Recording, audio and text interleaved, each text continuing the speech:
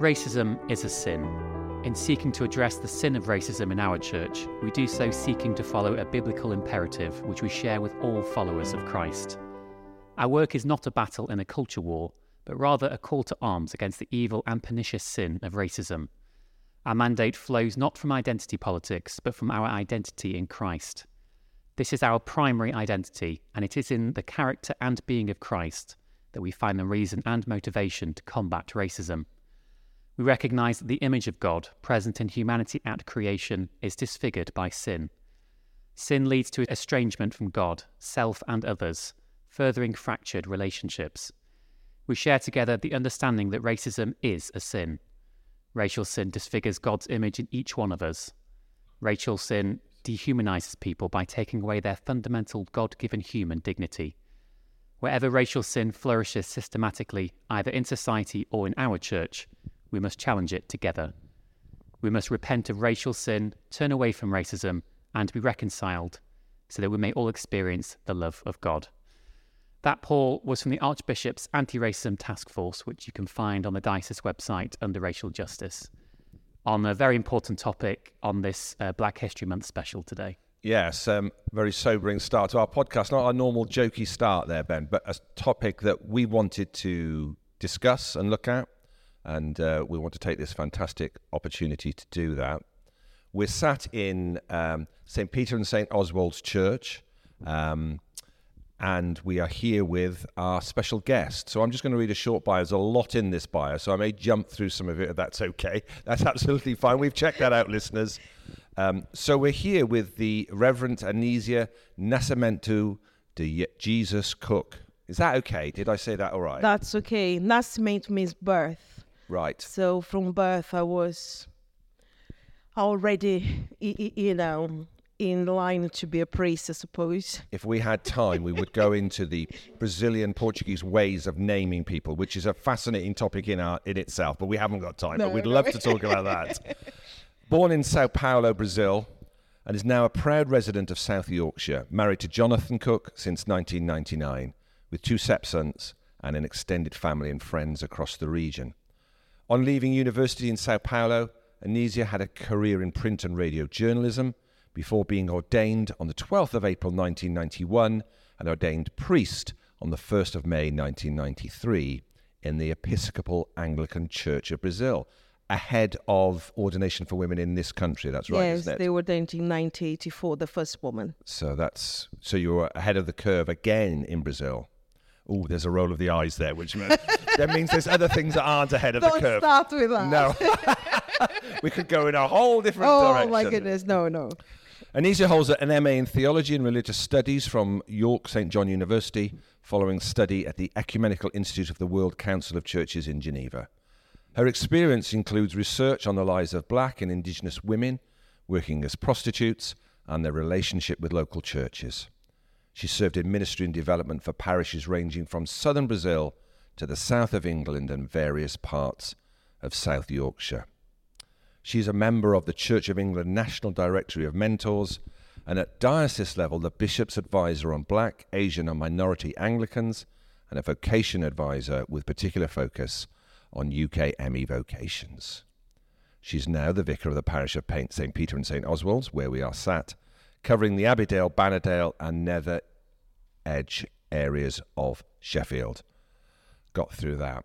It's so fantastic to have you and lovely to be in the Lady Chapel here. What a beautiful building. Thank you for having me. Thank you. No, you're very welcome. For this opportunity. Great. I was saying off mic, I've run past here many times. It's on one of my running routes, but I've never actually been inside, and it's a lot bigger inside than I thought it would be. But it's we noticed it straight away as soon as we came in. It's absolutely stunning here, and it's lovely to discuss this important topic in this chapel. Thank you. Ben, I think we need to sort of start off with what your role is and how you seal your role across the diocese. It's a massively important topic. It's not something that we're going to be able to do full justice in this next 35, 40 minutes. But for you, your role across the diocese, what do you see yourself as doing? So it's a kind of advisor, encouraging the diocese to be aware, to keep racism on the agenda, and to create opportunities and strategies to encourage people from minority ethnic backgrounds to come forward to be ministers, either ordained or lay. Part of the work is affirm and support people from minority ethnic backgrounds and from different churches. They always call for a piece of advice or something happens. It's just a support to them, really. And it's obviously something that's been at the heart of who you are and what you've done ever since you became ordained, and I presume before that. But why has it taken on such special significance for you now, or has it just been something that has been running through the core of your ministry since you started? I tell you a story. I went to St. Mary's to preach at St. Mary's, Bramall Lane, and there is this young, beautiful black girl, and she looked at me. I think I was the first black priest that she saw in her life. So, and being there with the host and giving communion to them, her eyes lit up. So I think because of that, I want the church to be a place where little children like that wouldn't feel so overwhelmed, but would see that that is a place for them too, that they too can have a place at the altar, that they can be a minister in their own right, not the odd one. At the moment, there are a few of us now, but I don't want to be the only one in the church in Sheffield that are black. So why not? Why not encourage others to step in? That's a really powerful image, Anesia. And I know at St. Mary's, Bramall Lane, there's a very diverse congregation. And we saw recently Development Day, the youth from Bramall Lane, and that was just fantastic, wasn't it? Wasn't it? Oh, I was in tears. I said, yes! It was a beautiful moment as they just stood at the back and started to sing.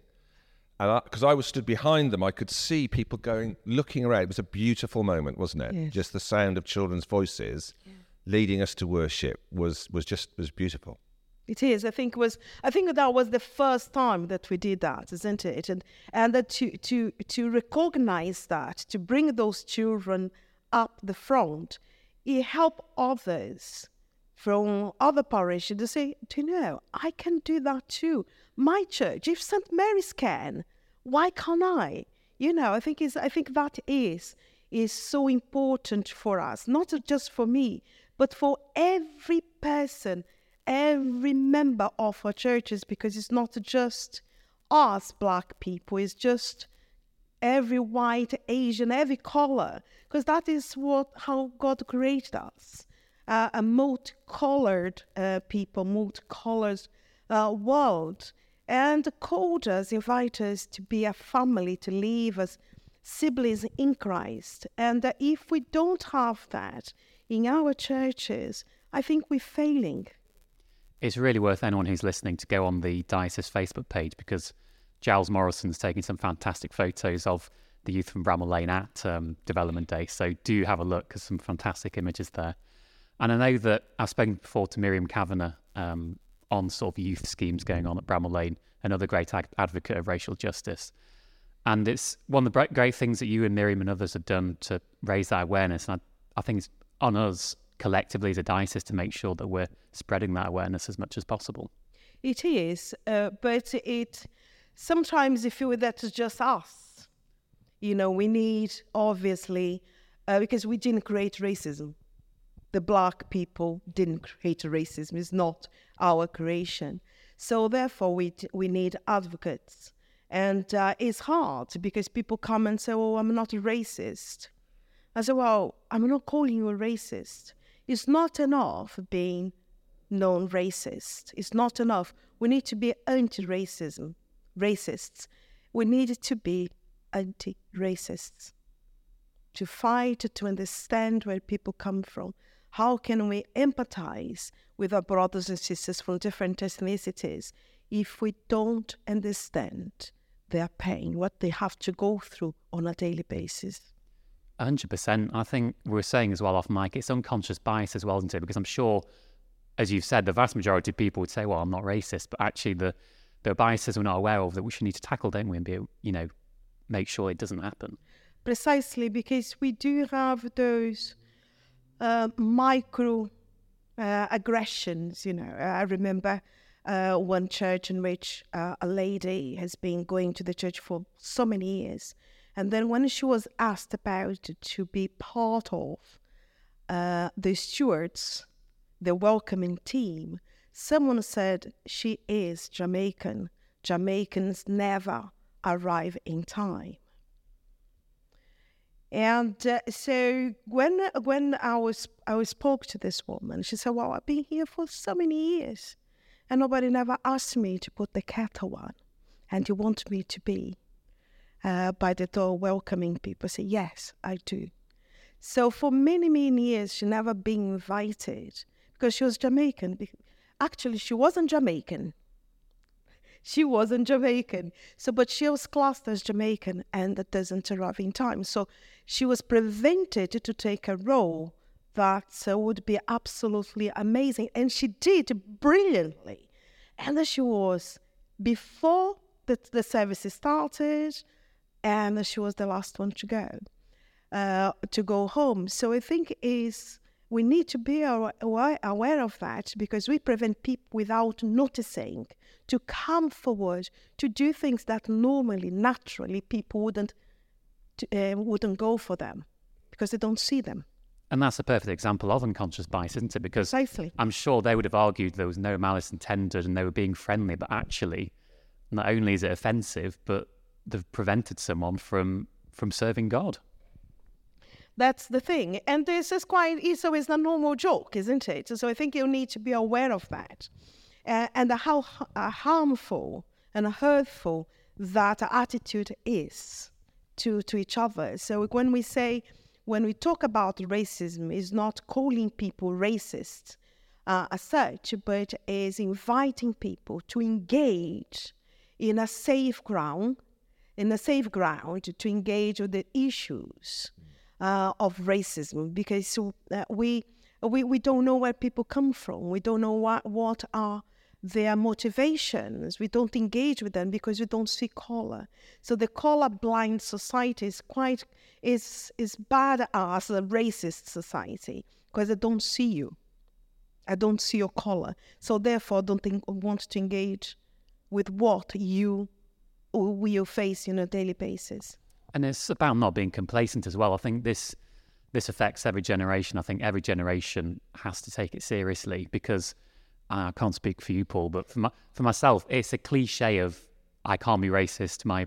I've got a best friend who is black, but that does happen. And as someone who's 31, I have seen that in my generation. It's not just an old generation thing. No, and so I was at university in the 1980s, early 1980s, in Coventry, which was an early adventure into multiculturalism, whatever that means.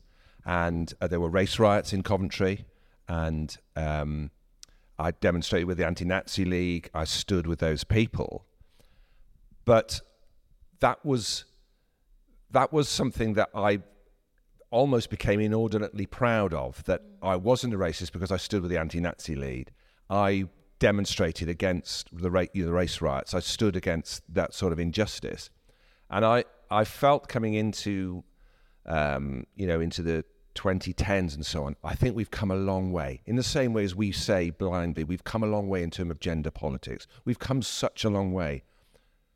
But I feel post, pandemic, Black Lives Matter stuff, that I had to really reassess my own unconscious prejudice that I felt that I didn't have. And I would have easily have looked you in the eye and said, well, I'm not racist. I demonstrated against racism in the 80s. Of course I'm not.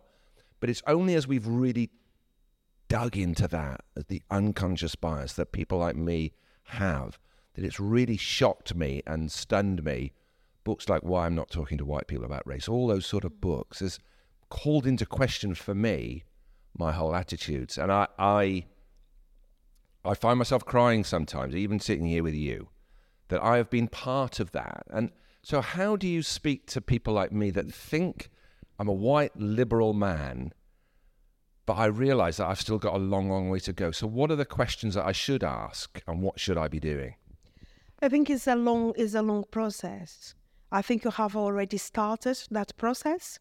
Thinking you are aware of who you are and where you are.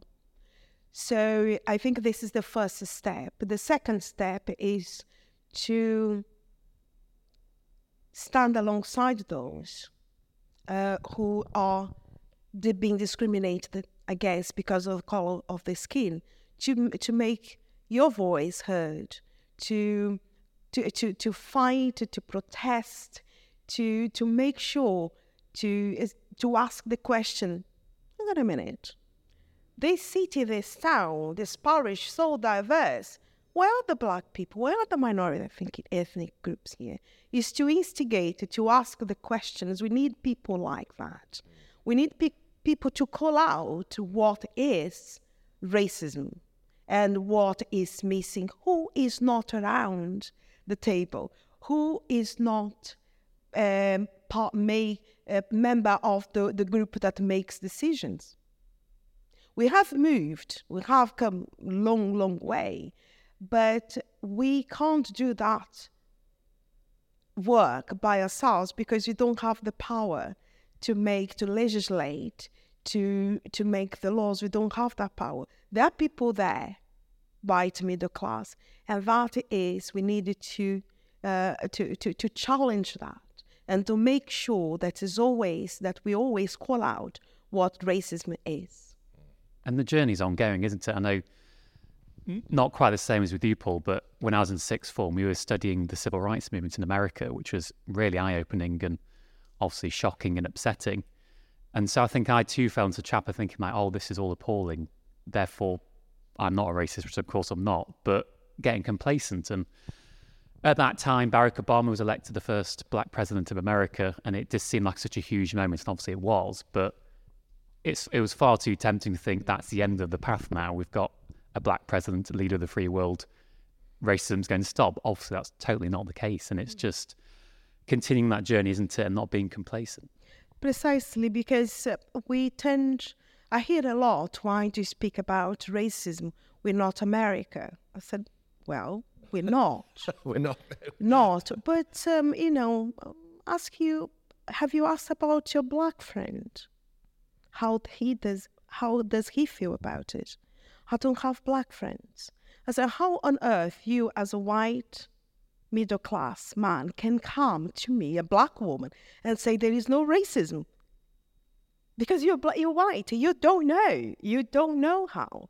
So I think it is quite painful, but it has to be. I think we need to recognize that here there is racism as much as in the United States. A black man is bound to be stopped by the police 3 times more than a white if he's driving a nice car.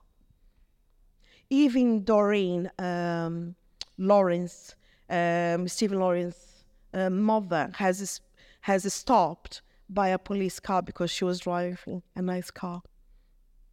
So we are more bound to be stopped by the police just because of color of skin in England. I'm not talking about the United States. So I think this is the first thing, is to recognize that it exists and call it as such. Absolutely. And I think so much is transcribed from American politics that we might very well say, oh, we're not America, but actually there are far more similarities, good and bad, than we realise. So before we get on to Black History Month, I just wanted to, so coming out of the pandemic around the times of Black Lives Matter, when there was again a bit of a gear change in the way that things were reported and looked at the Floyd's incident in America and a number of other instances in America. What do you feel now as there's a pushback against the whole Black Lives Matter, that, the taking the knee at football grounds has become almost controversial rather than... How do you feel that? Did you just feel that as the inherent racism in this country pushing back against something, or is there something more going on here? I think the Black Lives Matter became in my view, a prophetic movement, calling out what racism is. calling white middle-class people to understand their privilege, that we don't have that privilege. So the privilege is yours. So do something with that privilege that you have, please. And I think that it just was amazing to see that wave of movement. And the question is, why? Why now? Why now? Because we are tired. Because we are tired. Our children are tired to be picked on because of the color of their skin. So that we're tired. And we're still tired.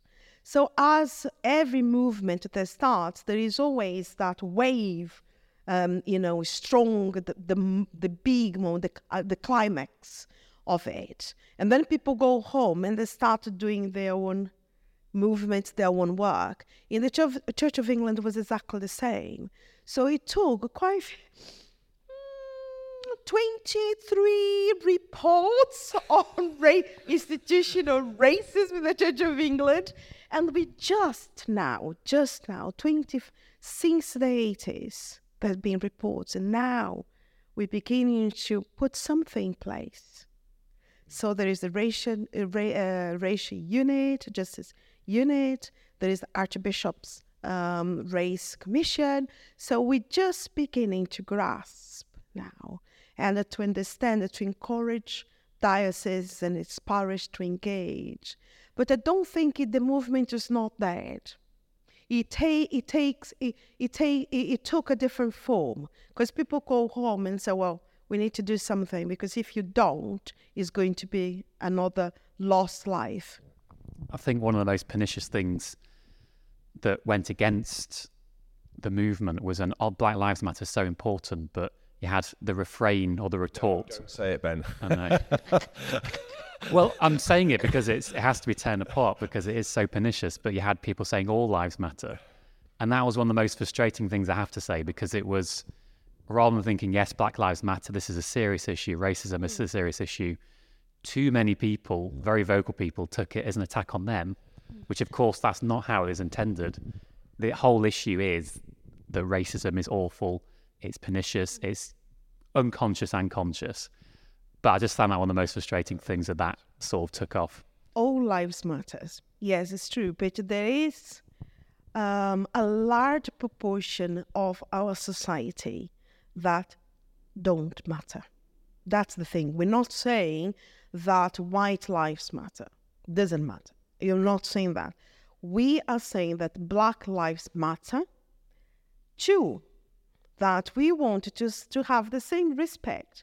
Our children want to go to school and go to school and learn about their history without being laughed at, without being picked up on the school grounds.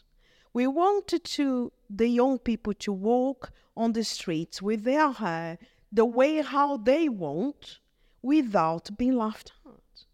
So Black lives, at the moment, don't matter. So that's why you have to cry, Black lives matter. It matters too, because that's how God created us. So, I'm going to go here. How does it make you feel? You started. I know I started. I'm sorry. I did start. If you laugh, I laugh with you. If you cry, I cry with you. Yeah, bless your heart. How does it make you feel when you have a recent party conference and certain members of certain political parties dismiss the idea of multiculturalism as a failed project, and we just have that sort of language that comes back that it's always about the other, it's the other's fault. How does that make you feel? And I'm happy for you to really express that. But how do we get to that point in a society where we look at even the governing party of the day is pushing back against the idea that there is an issue here? I think as a Black woman, I think that I would distinguish the question from a woman's point of view as well. So if a woman is raped, attacked, is because of her. She is the one that instigates her own rape. Is the color is the color of her lips, is the color of her nails, is the clothes that she wears. Therefore, she is the perpetrator to her own rape. With the racism, it's quite similar. So the problem is, this is a democratic society, and opportunity is for everyone. So if you don't, it's your fault. So we're being victimized again for not being part of that. But the doors are shut. So it makes us feel, not just myself, but everyone that comes from minority ethnic group, completely shut out from that, because that's how we feel, that we don't matter, we're not worth it. We're not there. They don't see us as human beings, and that's why Black History Month is important. Is not to call out, but is to remind ourselves, to call out racism too, but also to be reminded ourselves that we are overlooked, Black people are overlooked, and that they contributed to the building of this country. In different areas, with the different jobs, each one of them contributed. It's part of our history, and this is overlooked. So I think that is why it's important to engage with the issues that Black History Month brings, to allow ourselves to learn that they have made and is still making a positive contribution. It's just letting people be aware of that, isn't it? I mean, we're seeing with the Windrush scandal, how enriching the Windrush generation were to this country, and yet the prejudice they faced, despite what, nothing that they'd done wrong at all. It's just how we treated them as a government. It's just, that all sort of feeds into history, doesn't it? And making sure that people are aware of that. And that's just what it's saying. So as we talk about Black History Month, what would you like to see across the churches of Sheffield, or across the wider Church of England? What would you like to see? What would you want to happen during this month? Not that we should diminish it into a month, but as we have designated this month, what would you like to see happen? I would like to see what happened with the climate change. We started off thinking about, we produced resources, there was some talking, the church acknowledged that there is a crisis, and the church is engaged, and we continue to engage. So I would like to see the Church of England, its dioceses and parishes, to engage the same way that we engage with the climate change. It's not much to ask. So I no, it's fantastic. I work extensively across the diocese, and things that we bump into carbon net zero everywhere we go. We can't do anything without bumping into carbon net zero. Precisely. I have no issue with that whatsoever. Let's make that clear. I'm 100% behind that concept. But you're absolutely right. I don't bump into the concept of Black History Month or anything around racial equality, diversity in the same way as I bump into that. And from your point of view, you say that has to be as big a profile as 2030's target. Precisely, it's not either or. No, we're not saying that. I'm not saying that. We are engaged here. We're just being awarded the Eco Church bronze. We're moving, yes. And I'm encouraging my members to engage with the gender, but as well as with the racism, because I think as a church, we don't. What we do in church to worship is not just for us to feel good about ourselves, but to help us to act on what we prayed in this place outside. We empower, we encourage our members to engage those sort of issues. We don't need to have Black minority groups in the congregation to engage with the issues, but it's our responsibility to teach our members to be responsible out there. And it's on, from a comms team point of view, it's on us as a team to make sure that we raise awareness to those issues too. And again, don't get too complacent. We've mentioned the great work that you do and Miriam do and others, but it's also making sure it's not the same individuals that have all the pressure placed on them to sort of spread resources, raise issues, do more talks. I think it's up to all of us to do more on that. So for a small parish church that has an extensively white population, maybe of a specific socioeconomic group, but will have a white population, do you feel that it's still important during Black History Month that they portray something during that month? Because there will be those people around within the Church of England who say, well, we haven't got any black people in our congregation, so we don't feel qualified to say anything about this. What would your riposte, what would your reply be to that?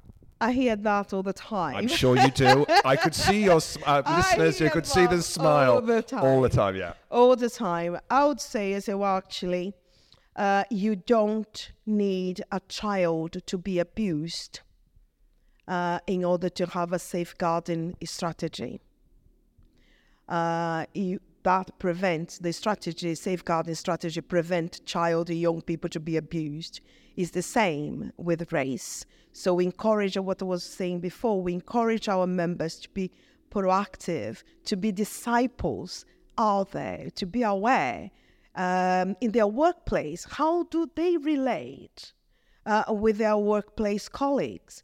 Do they engage in the racist jokes? Or do they challenge the racist jokes that they say? They support their work colleagues or not? So if a white middle-class church engage with a Black History Month, there'll be black people in that community that would say, oh my goodness, it's so good to see that.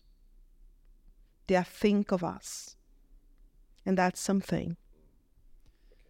Anesia, I'd love to sort of delve a bit more back into your background. And we were saying earlier, looking at this biography, there's so much to sort of delve into and so many interesting points. I think it's only right that we sort of go into a bit more detail on that. So we've mentioned that you were ordained at a time when, before ordination of women was allowed here in the UK. Just talk me through when you first came to the UK in South Yorkshire and what sort of drew you here.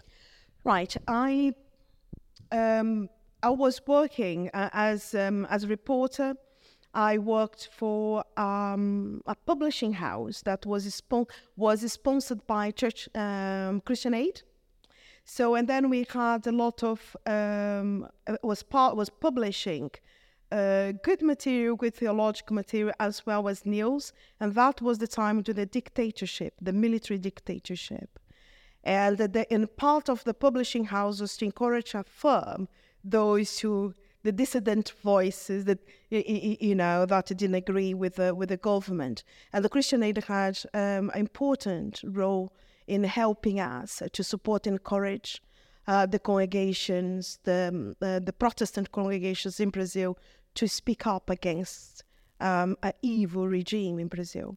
So, and then they set up together with the members of other agencies in England, like USPG, that's Church of England, CAFOD, and others, to bring a group of missionaries from the global south. So there were 12 of us based at the Diocese of St. Albans and working with the communities, raising of profiles, social issues, racism, and all sorts of stuff. They were quite young groups. There were 12. There were people from Nepal to United States, including different African countries. It was amazing working together. And each of us bringing a different point of view, different perspective of how to work with the communities, and the church engages with those issues that we're talking about. That's fascinating, and it's I think it shows the extent of your social outreach and sense of justice, which I think it's fair to say has informed your ministry, throughout your time in ordination. It has. I was something like 14, 15 when part of the place where I was born is quite similar to Sheffield in terms of geography, and we share history, the same history of trade unions. So from the beginning, our Sunday school had a van, and during the strikes in the 80s, we traveled along around the villages collecting food and clothing for the workers on a strike, and that went on for a couple of years at least, and was part of. So I was quite young. So, and our vicar used to send the children first to collect food, to knock on people's doors. So they never said no to us. So that was good. But we always went with a little, with a little card. So that is to support the families. So it was a quite early age that I realized that there was a disparity. It's still a big gap between rich and poor. But from the beginning of my childhood, I realized that there is that disparity, and the church that I was part of engaged with that. So I was quite proud to be part of that church. And it's an obvious thing to say that obviously Sao Paulo is very different to Sheffield, although you've mentioned some similarities there. But obviously a very obvious point. But in terms of racial justice and tackling racial justice, how different is your approach from Sao Paulo to Sheffield, or is that approach actually the same? Right. We are the black population in Brazil is bigger than the white. It's larger than the white to begin with, but we're not there. We're not there. So, and then we have some problems with people from minority ethnic backgrounds that don't see themselves black. They're like me, brown. I'm not black enough. So they don't engage with the issues of racism, because if they do, they're going to be discriminated against. So they don't. So there is a difference there.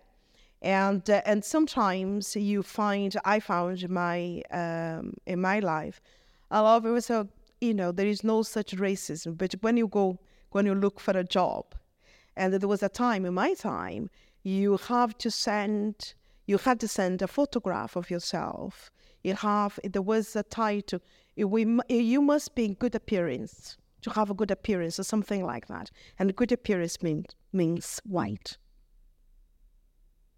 So if you have afro hair, or we speak with a different accent, so you wouldn't be take seriously.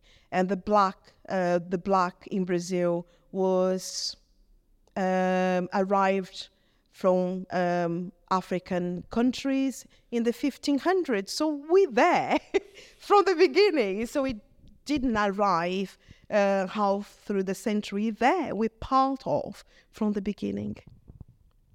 So when you travelled from a society that was overtly racist in those sort of ways and came to Britain, did you expect to meet that same restrictions when you got here, or did you see from abroad that it'll be okay because Britain or did you just see it as Britain the empire? What did you expect coming over?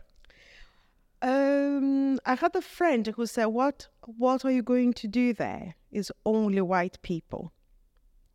So, and when I first turned the television on in England, and it was, what's his name? ITV presenter. And Trevor McDonald. Trevor McDonald, yeah. I was in tears because he just looked like my father. I said, this is my father. And why I was in tears, because I was coming into a European country, right? And with a TV presenter that was black, and we didn't have a black TV presenter in Brazil when I left. We didn't have it. I saw in England for the first time in my life. Even Japanese, São Paulo has a large concentration of Japanese people. Even Japanese, we wouldn't have a Japanese either. So I think it was quite a shock. I said, oh my goodness, there are black people in this country. So it was quite amazing. It was a good shock, actually, to know that I wouldn't be the only one.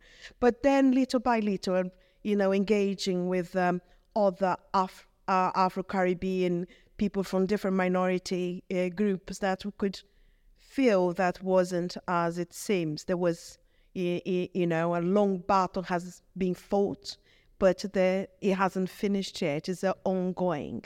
So it was good to see that, but it was through that engagement that I said, well, work needs to be done here.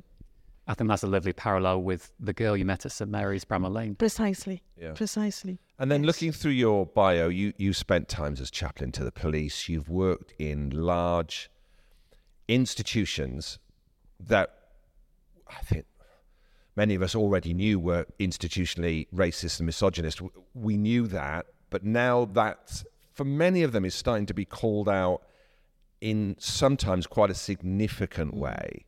So when you worked within those institutions, Church of England, police force, other institutions you worked with, how did that impact you when you found to be within those institutions that there was this level of institutional racism, misogyny? It's a double whammy for you, isn't it? Precisely. Yes. Yeah. I think it is the sort of feeling, oh God, not here. Not here too. So I think that is the same, is that feeling of tiredness, weariness, pain comes too. But also there is a sense of maybe I'm too, optimistic, idealistic, I don't know, that I believe that we have the power to build up a better society. And it is my duty to do that as a citizen and as a Christian, as a woman, to do that. And that I always strove to do, that I always did that, trying to do that to the police. When I was the Lord Mayor, the chaplain to the Lord Mayor, was amazing walking with her in Sheffield. Woman priest and black woman priest. How does that work? I could see their eyes moving around. And they come and ask all those questions. Sometimes the questions are quite good questions, others not so. But you have to build up your resilience, grace. You just can't go attacking people, just have to meet people where they are. And take each person by the hand, one step at a time. One step at a time. And recognize, I think that is part of the unconscious bias training that we do in the diocese, is to allow people to understand their own biases and making changes. And that's a choice that we make. Is first is recognizing our own biases and say, well, I think I need to change. I'm not sure how to frame this question, but I'm going to try and say some words and hope they make sense. But Okay. So we believe that the three of us believe that at some point this whole world will be redeemed into a new heaven and a new earth through the grace of God, through the love of Christ towards this world.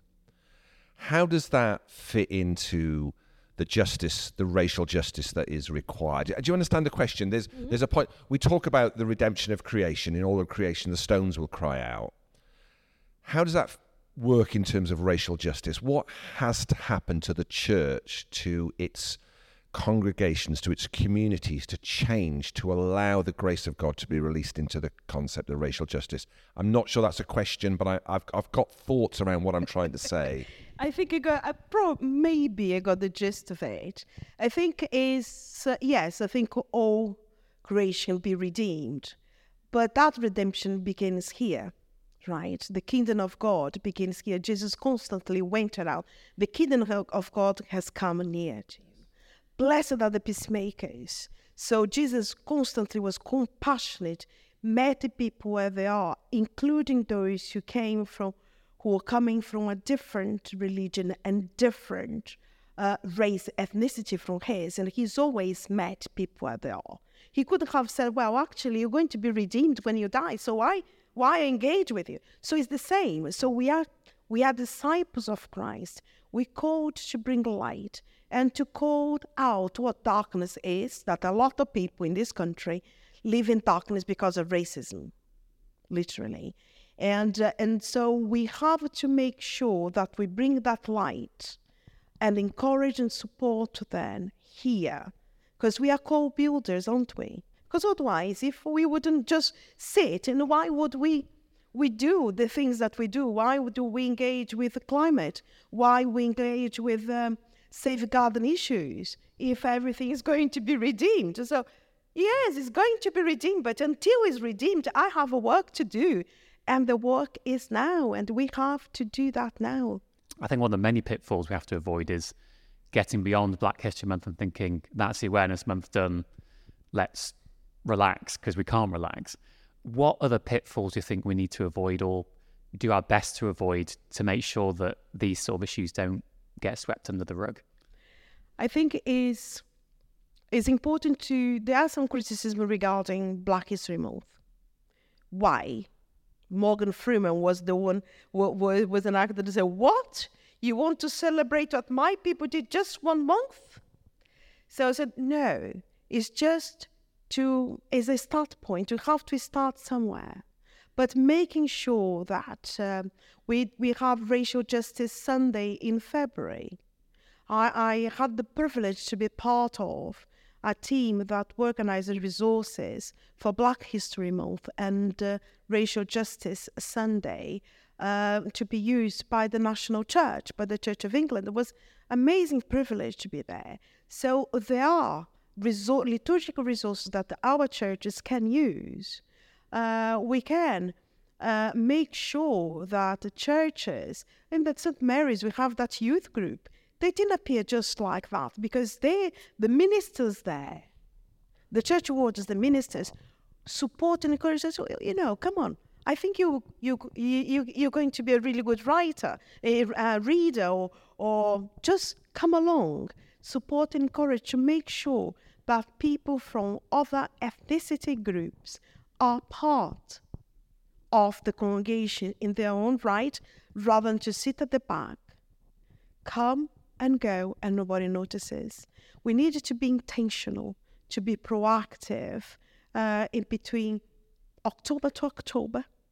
So you just give a little bit, October we celebrate what has been achieved, but how can we encourage it and affirm those in our own locality during those months that we don't celebrate? We celebrate the one that is in our communities. I think every month is Black History Month is the sort of message we should be taking. I think it is. Definitely. I think our time is coming to an end.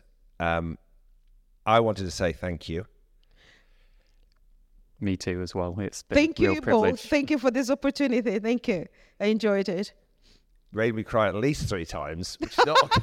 He gets me going. He starts crying. So sorry. My kids know it's hopeless for me, but thank you so much for your honesty, for your reflection. Thank you for engaging with us.